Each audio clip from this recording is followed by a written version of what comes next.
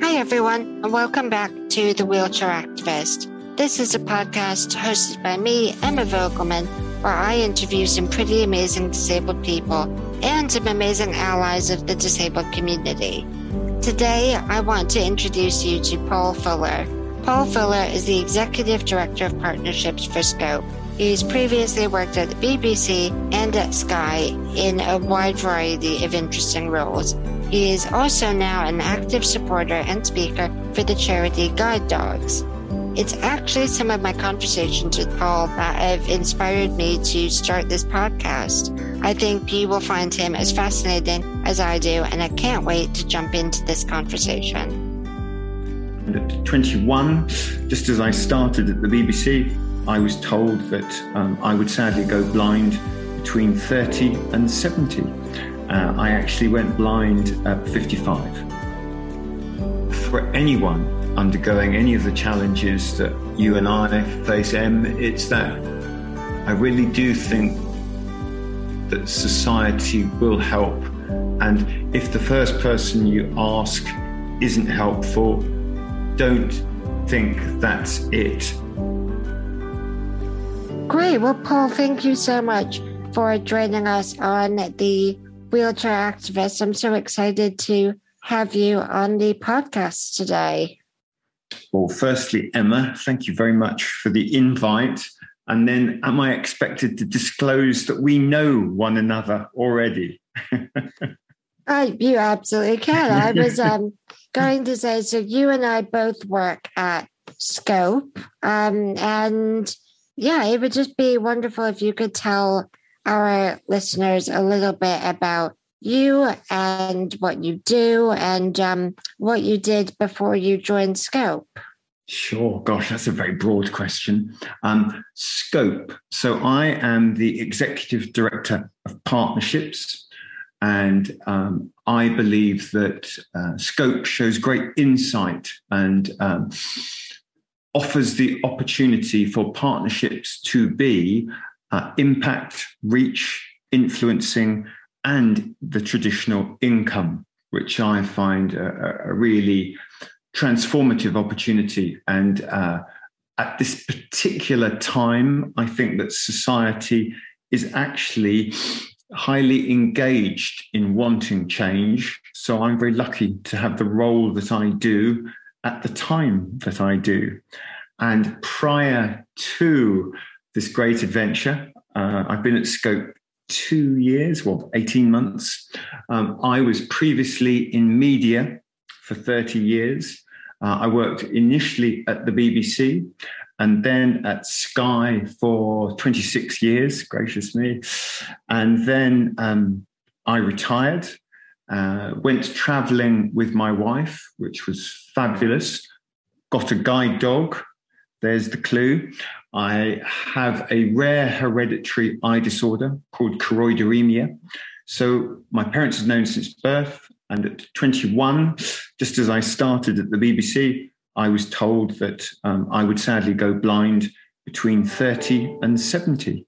I actually went blind at 55. Thank you so much for sharing that. And I think one of the very interesting things about your perspective and, from conversations that you and I have had about disability, I'm always so interested in hearing from you, but also other people who have acquired a disability, or rather that disability started manifesting later in life, as opposed to people like me who have been born with their condition and it's manifested from day one, really.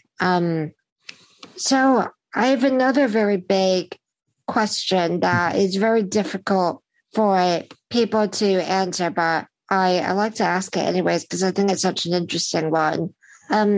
But what does disability mean to you?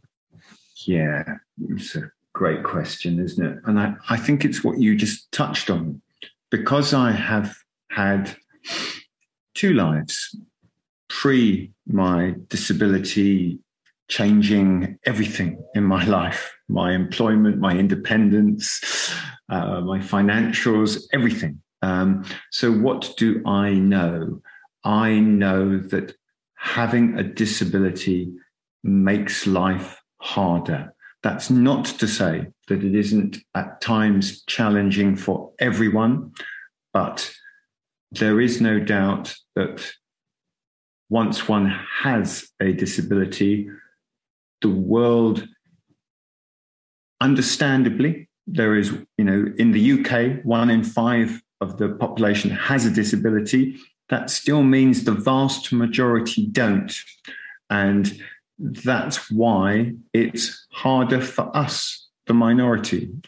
So the simple answer to what does disability mean to me, it means that the world is just that little bit tougher. It's not horrendous, but it is tougher. I think that that's a really fair answer. And I think a lot of people are surprised by that 1 in 5 statistic of how many people have some sort of a disability. And of course, yours is not a visible disability. So I'm wondering what's been your experience as someone with an invisible disability of attitudes towards you. And I'm touching because I know that you have some good examples, but I think a lot of people would be really interested. No, absolutely. The one that really, what's the best words for it? I'll just share the experience and your listeners can choose their own view on it. So the amount of times that I have been in the park with Bolt and people have said to me, "Oh, he's beautiful," which he is. And they said, "How long have you been training him?"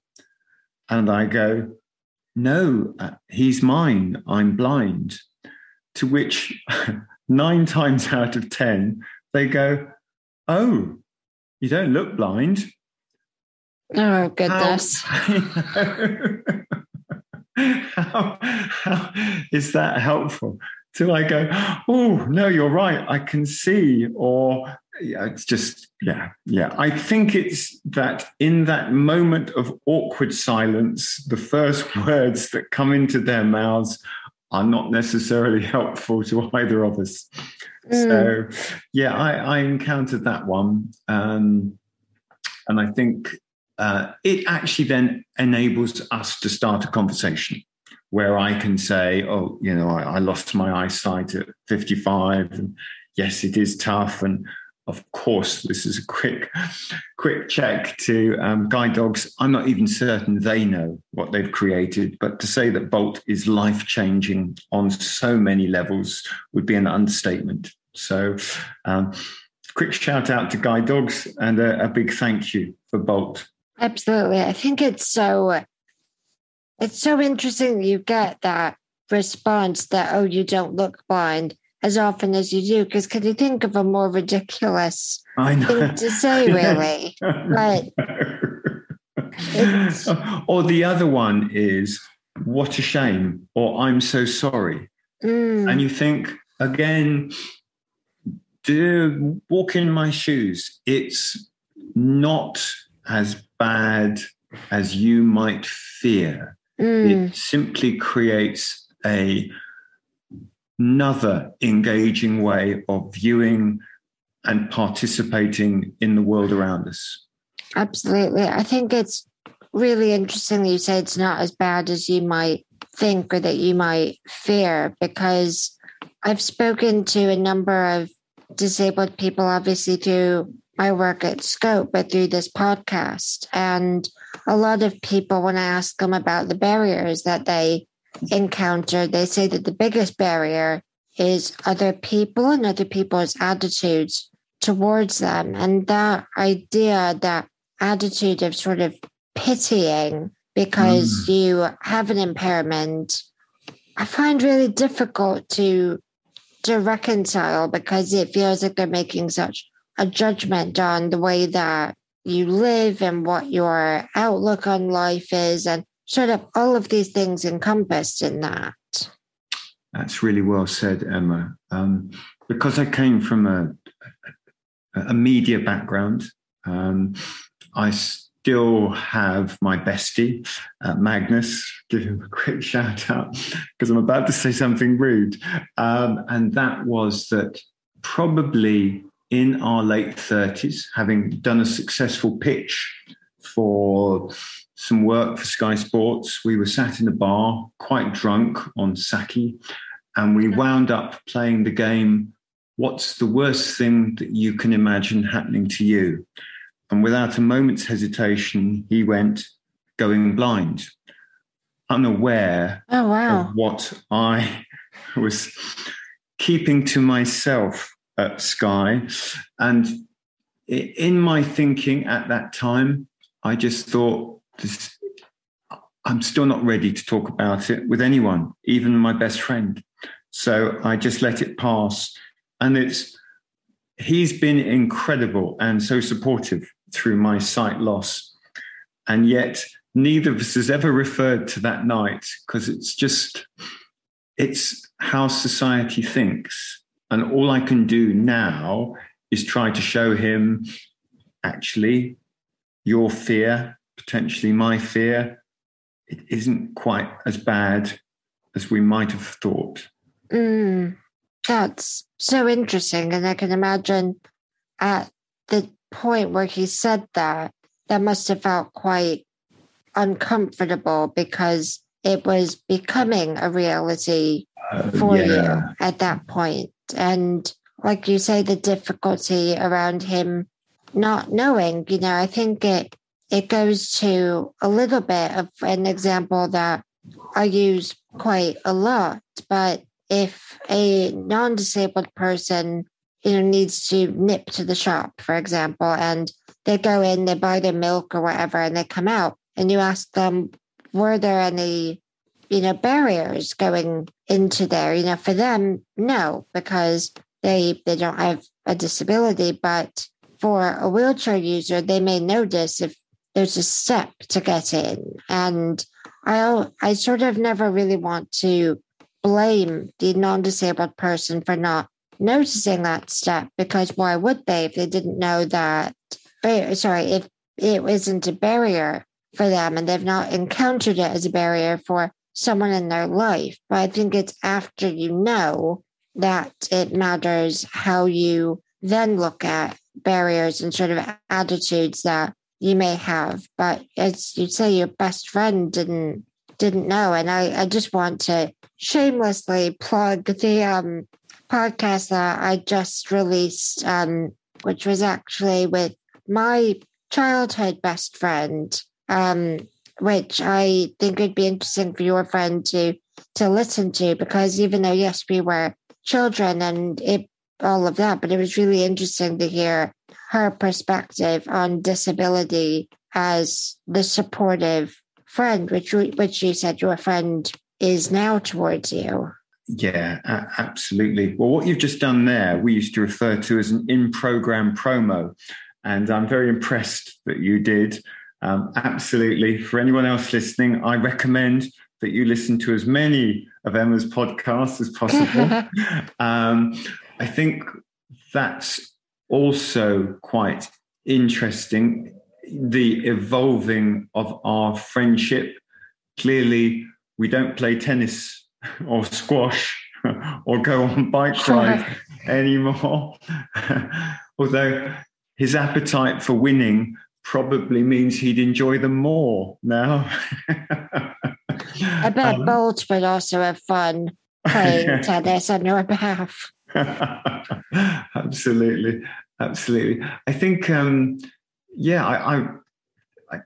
it's a good one, isn't it? I walked the South Downs with my sister a couple of years ago to celebrate kind of acceptance of blindness. And we took Bolt. And a couple of weeks ago, I was chatting to my sister over a cup of tea, and she was laughing at, it was grueling. It was tough. And our feet hurt like you wouldn't believe. And sort of 16, 17, 18 miles a day doesn't sound bad until you're on day 5 or day 6, at which point I think I had snapped and said, Hides, I may be blind, but I'm not stupid. which she carried and reminded me that I'd said. And I think it's just that kind of finding our feet, having the confidence to speak up. You touched about supermarkets. I had heard, though never expected to face, as I walked into my local Sainsbury's with Bolt, one of the assistants came out and went, no dogs, please leave. And I went, oh, I'm sorry, you don't understand. She's a working dog. No dogs, she said more forcefully, to which I went, no, I'm sorry, you don't understand. He's allowed. And at that moment where I was thinking, gosh, is this going to be the first significant falling out? Another Sainsbury's staff member, clearly perhaps having served slightly longer or knowing more of the law, rushed up and went, oh, no. To give you an idea, clearly I was a regular. He went, this is Paul and Bolt. Bolt's allowed in here. He's a guide dog. To which the kind of lady just sort of smiled and kind of stepped aside. But it is interesting, isn't it, how that potential confrontation isn't fair for too many people on a day-to-day. I was quite combative with eyesight. Trust me, I think I might be marginally worse without, but that still doesn't change the fact no one should face that. No one shouldn't be able to get into that Sainsbury's, be that in a wheelchair, with a dog, with hearing challenges. It's a place where society should be as inclusive as possible. Yeah, I think so many people listening to this will be able to relate all too well to those everyday examples of either discrimination or near discrimination that you face. And they're very difficult because I find some of them can take you off guard a little bit. And, it's because it happens where you least expect it. Going to Sainsbury's, that's not a place, it's not a courtroom where you're, expecting to do battle, so to speak. It's just you living your everyday life. And I admire your, being a bit combative and, saying that, because I definitely have been combative myself, but it's difficult though, because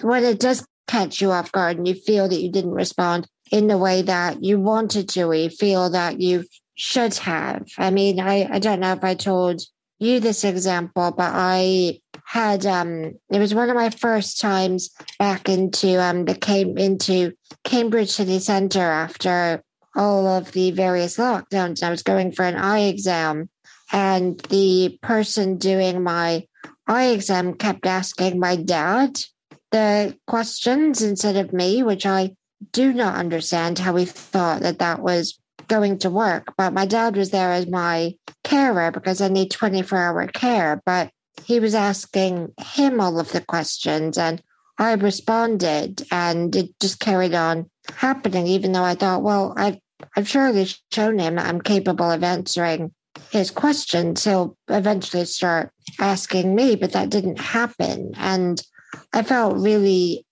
angry at myself afterwards for not sort of getting a bit, well, I don't know what the right word is, but for not getting a bit combative, I suppose, and saying, hey, it's my eye exam you're doing, it's not his. Please speak to me, I'm capable, and all of that. But I didn't. And, I addressed it afterwards in a way that felt comfortable. But it does really take you by surprise sometimes. I think you touched on the key word, surprise. So surprises similar to your own have been and both positive and challenging. The positive, I was at a tube station. I'd arrived with Bolt. Bolt and I had been together 2 weeks, and I said, I'm sorry, I'm not certain whether he's escalator trained. Would you mind telling me where the stairs are? And the guard on duty said, don't give it any more thought. I'll switch off the escalator and walk you down. Right. Above and beyond. Wonderful.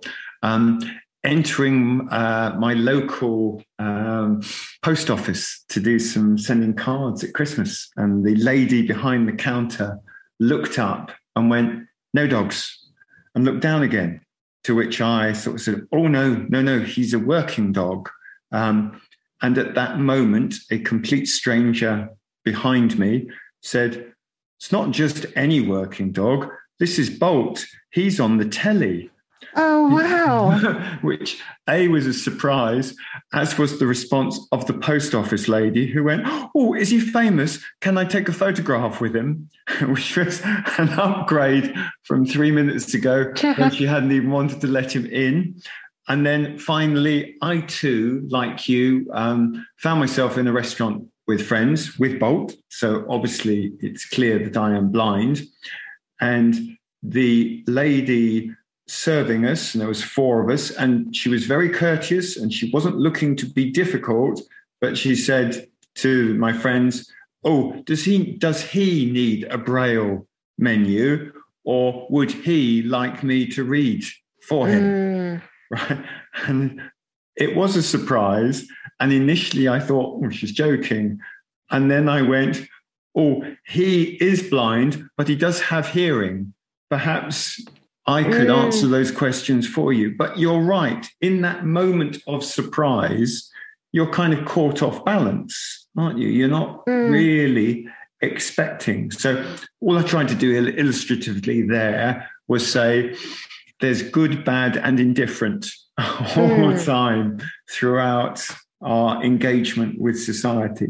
I couldn't agree more. And one thing that I'm really interested in asking you about is that, we've mentioned that your condition progressed over time. I started noticing that you were having challenges with your vision at the age of 21, but then became blind in your 50s. But one thing that I think is really interesting about your story is that you didn't disclose your disability when you were working at Sky. And I think this is a question that comes up a lot when I engage with other disabled people who are looking for work, that do I disclose? What do I worry is going to happen if I do? But I'm really interested to ask you why it was that you didn't disclose. Is that something that was because, like you said earlier, that you weren't ready to talk about it, or was it the culture, or what was it that informed that decision? Yeah, Emma, I know it to be everything. So my parents knew from birth that I would lose my eyesight, and it's rather strange that with that knowledge came enormous burdens for them, for my mother particularly. I won the RSPB Young Artist of the Year at the age of 11 and a half with my painting of a peregrine falcon. What I thought was a moment of triumph, my mother just dissolved into floods of tears, because I guess she knew something at that time that I didn't. And then at 13, I won an art scholarship through to my senior school. And then, being accepted to the BBC's creative department, having done 4 years at art college without any reference of potentially my choice perhaps not being the best for a person that would be losing their sight. You can imagine the trauma when my parents did decide to tell me at 21, something they'd known since I was a child. And I had been at the BBC a week when they found the strength to tell me that, I would be losing my eyesight. And they clearly had found it very traumatic. My mother made what I think is an excellent statement of when I asked why she had not told me prior to 21, she said, well, growing up is hard enough without the additions that this pressure would have added to you. And I think that is right. And so I then decided, well, I think I've lied to the BBC. Not going to be honest now. And so after the 4 years with the BBC, when I changed to Sky, I by then had the mindset of I am in a job that I absolutely adore. I could not be happier. This isn't work. This is extreme pleasure that I am being paid for. And the longer that went on, the more senior I became, the more certain I became that it would be inappropriate to share.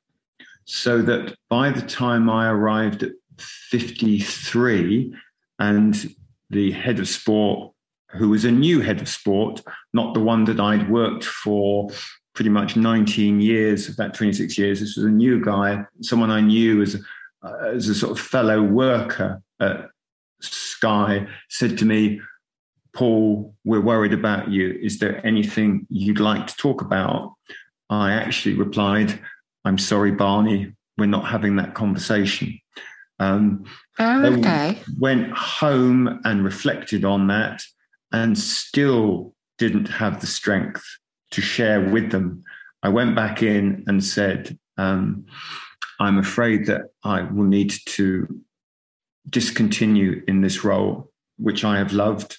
And they kind of sort of said, well, is there any other role that you'd like? But when you've done something for 26 years that you really, really, really enjoy, and because Sky had been so successful, I had been very well financially remunerated.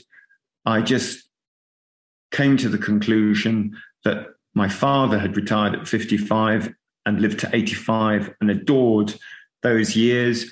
I was pretty certain I would have a very happy retirement. And it just didn't feel something that I wanted to try and explain to Sky. It just felt a very private matter. Now I feel 5 years, 6 years later, entirely different. Emma, if I could roll back the years, I think I would become a very forthright ambassador for inclusion. At the time, it just, it had been a secret all my life. And at 53, 54, I just didn't have the tools or the inclination to discuss it with others. So how do you go from being in that place to now working at talking about it all the time? I think it's so interesting how you've made that shift in your personal thinking, but then your outward, talking about disability. So what prompted that for you? Well, as I touched on, I have a fantastically supportive wife. And after I left Sky, we went on 2 years of adventures. Cambodia, Vietnam, India, all are extraordinary. I liked a Cambodian fishing boat after a storm and us trying to get onto a jetty of an island and my wife shouting at the Cambodian fisherman, "Be careful of him, he's blind," which I thought was kind of quite an extensive increase to their English vocabulary. When I questioned it, she said I was signaling it as well. Anyway, the point of the story is that we had this rather beautiful and fantastic 2 years, which I think really helped my transition. The people that we met, the support that I was given throughout those 2 years was amazing. And it culminated with us returning to the UK to the receiving of a guide dog, Bolt, who is a true life changer. And in that engagement with Bolt and that certainty that society was good, and also the realization that I wasn't going to have the emotional crash that I had feared for the 32 years prior to that, that I'd kind of always thought, when I go blind, I'm going to be so depressed and so angry. And none of that really happened. I shall quickly share, this didn't pass without some level of emotional support, in that on one particular day, I had spoken out inappropriately, and my wife had said, "Is everything okay?" And I said, yeah, I think so. And then our beloved daughter said to me, "No, it isn't. I've heard you shouting at the fridge when you don't think anyone knows." And I kind of thought, I do need a little bit of help. And I went and saw an anger therapist, as well as getting Bolt. And it all kind of seemed to flow into a very comfortable viewpoint, where I then started to speak for guide dogs on the great having a guide dog. I then thought about becoming a trustee of guide dogs. That again opened my thinking to a wider view of the charitable sector. Guide dogs are amazing, but I didn't feel that I was the right candidate to be a trustee.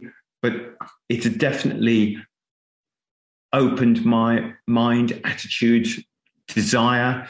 And I had befriended the lady from Odgers Bernstein, the recruitment company. And I said, thanks very much. That was really great.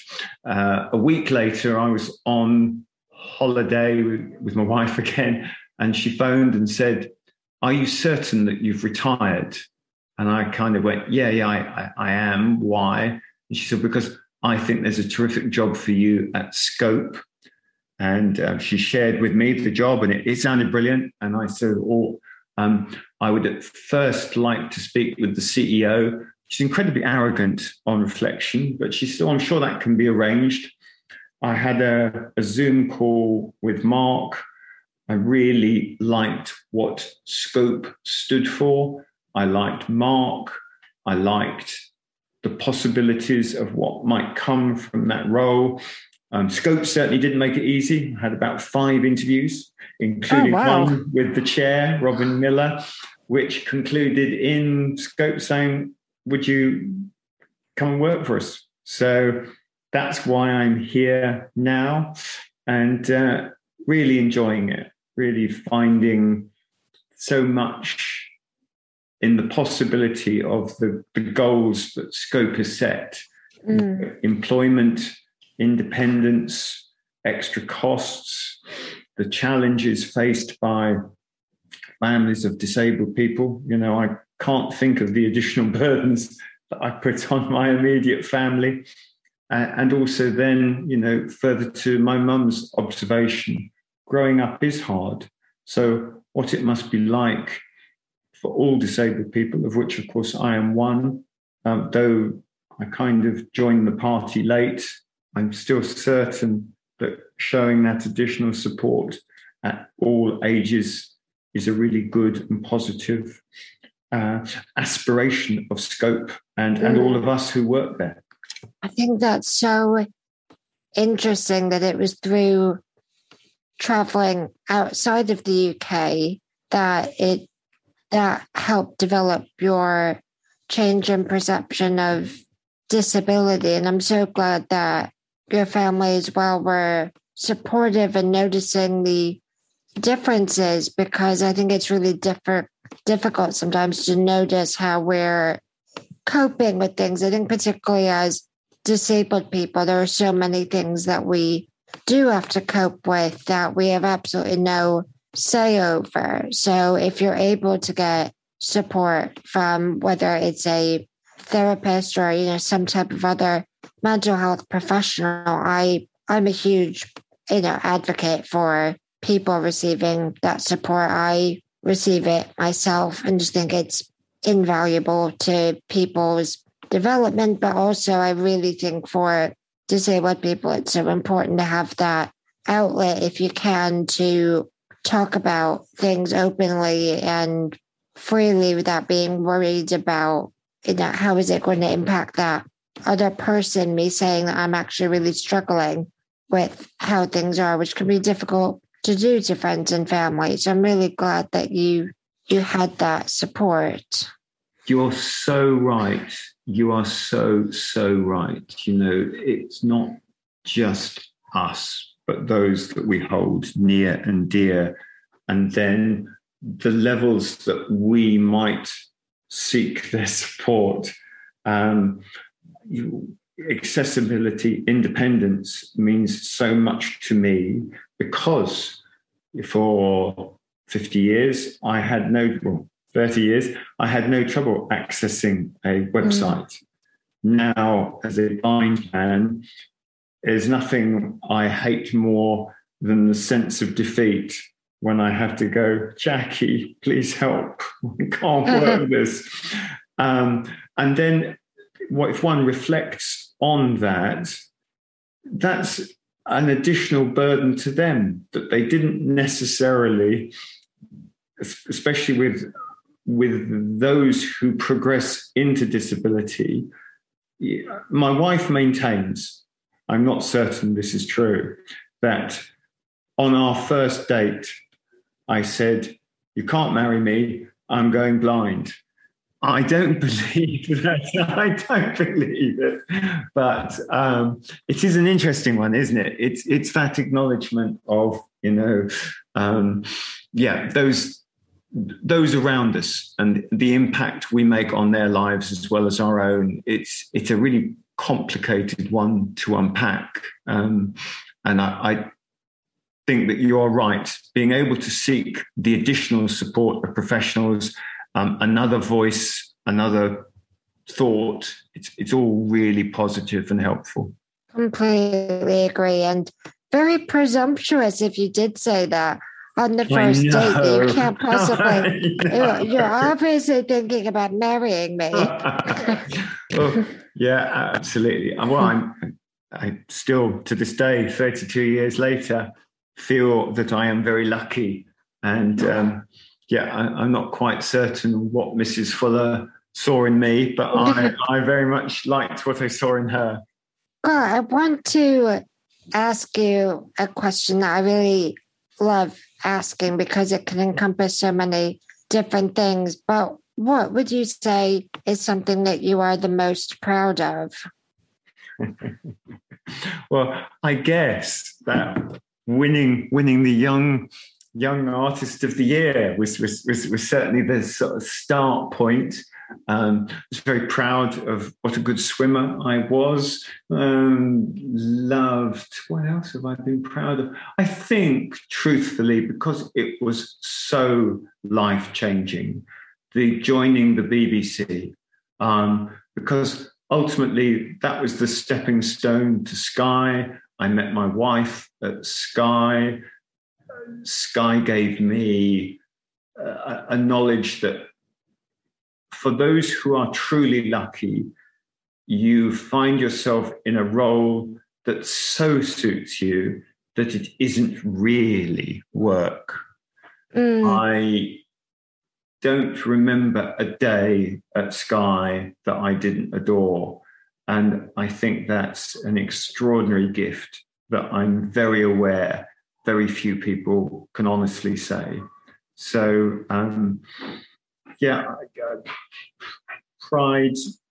pride in my family, pride in my job. Yeah, those, I guess, are the two majors. I love that. And I think, as much as you enjoyed your time at Sky, I can personally say how pleased I am that you didn't decide to completely retire and that you did join Scope, because I certainly love working with you. So I'm very glad that you did decide to rejoin the workforce, as it were. That's very kind, Emma. Thank you. I'll take that compliment. Run with it. Fortunately, this is, you can't see me blushing. I'm hopeless with that kind of compliment. I won't hear your next question. I'm too embarrassed. Well, I think you've touched on my next question a little bit in one of your previous comments, but I want to ask it anyways. It's, what advice would you give to your younger self? Oh gosh, you're right. I kind of have. Yeah. Well, the truth is that looking back now, I can say it's going to be okay, which, wow, makes me emotional even thinking about it.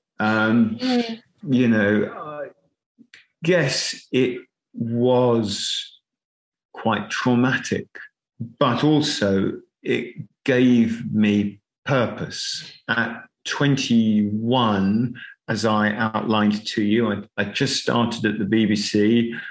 Even in that first month or so, I was already certain that this is why I was on this planet. This was what I was going to love.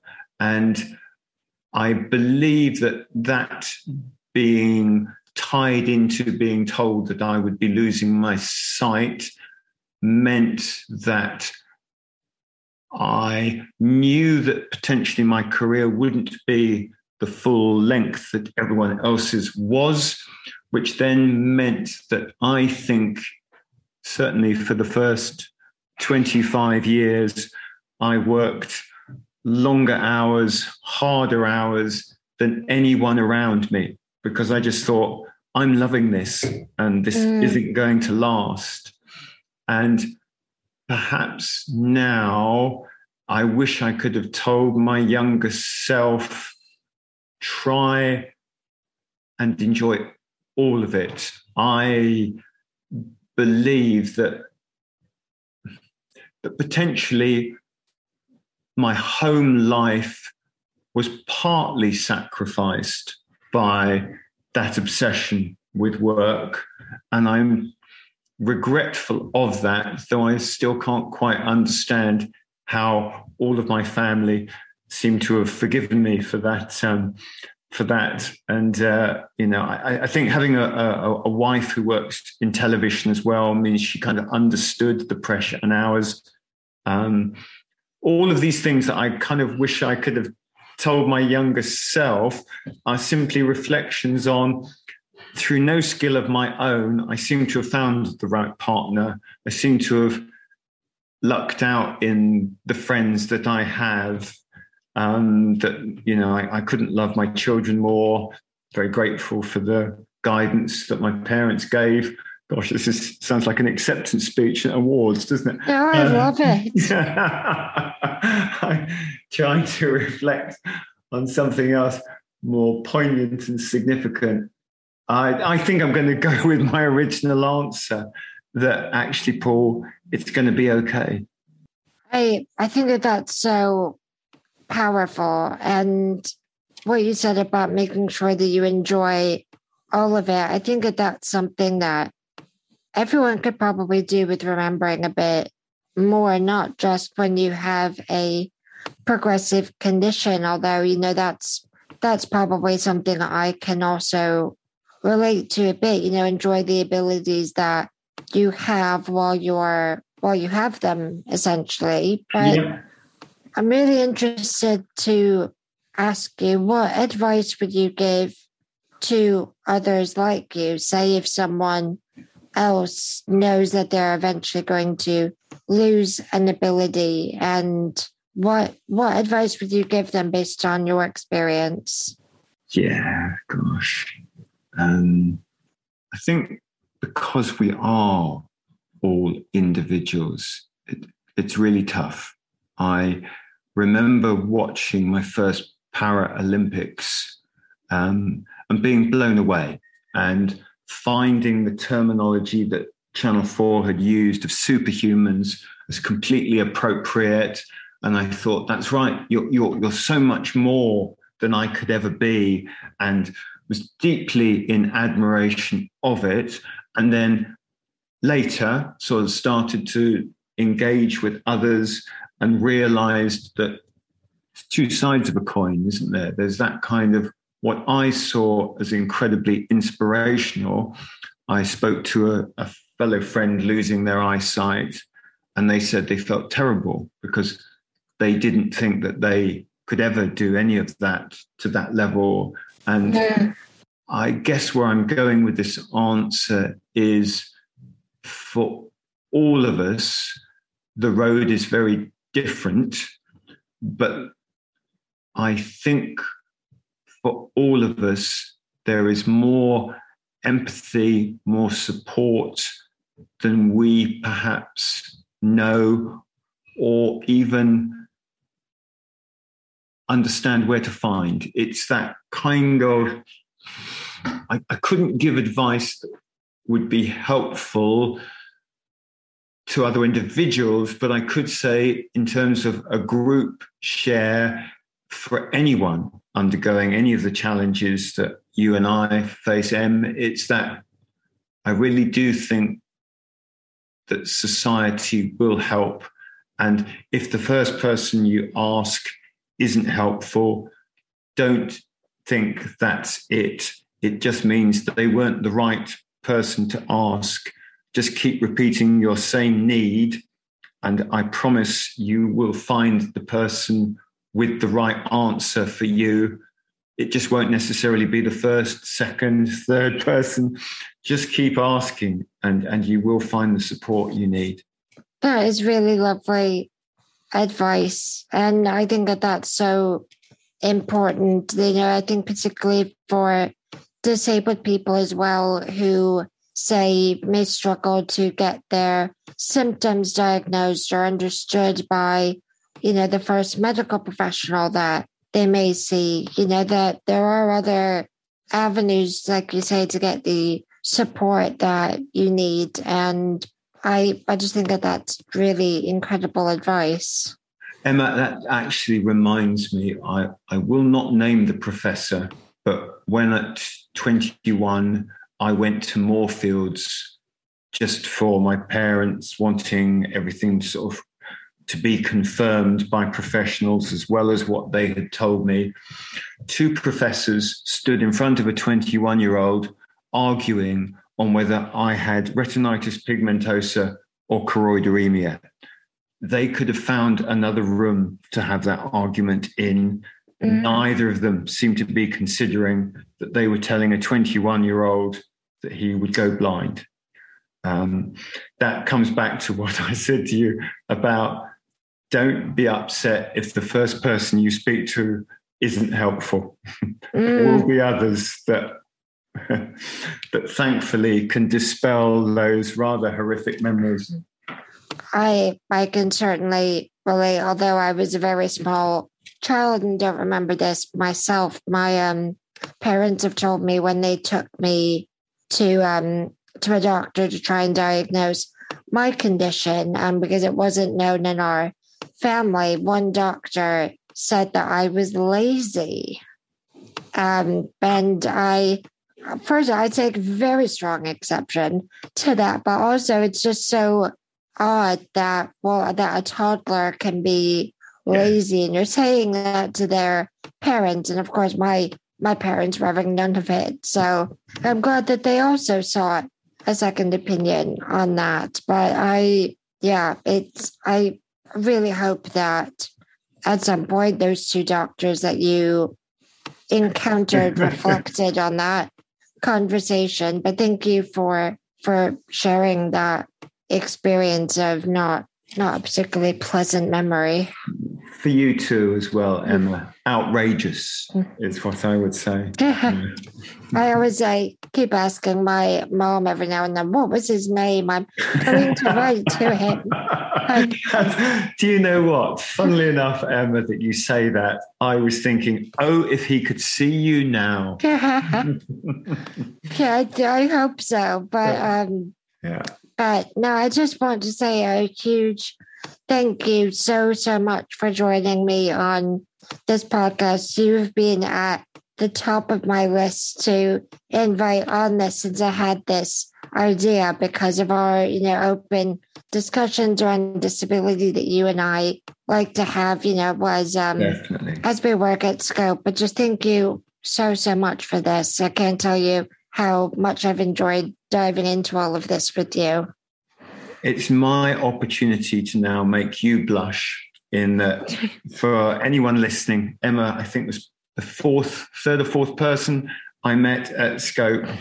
I was not only super impressed with her presentation to the supermarkets, but also Emma as a person and going on to create this podcast.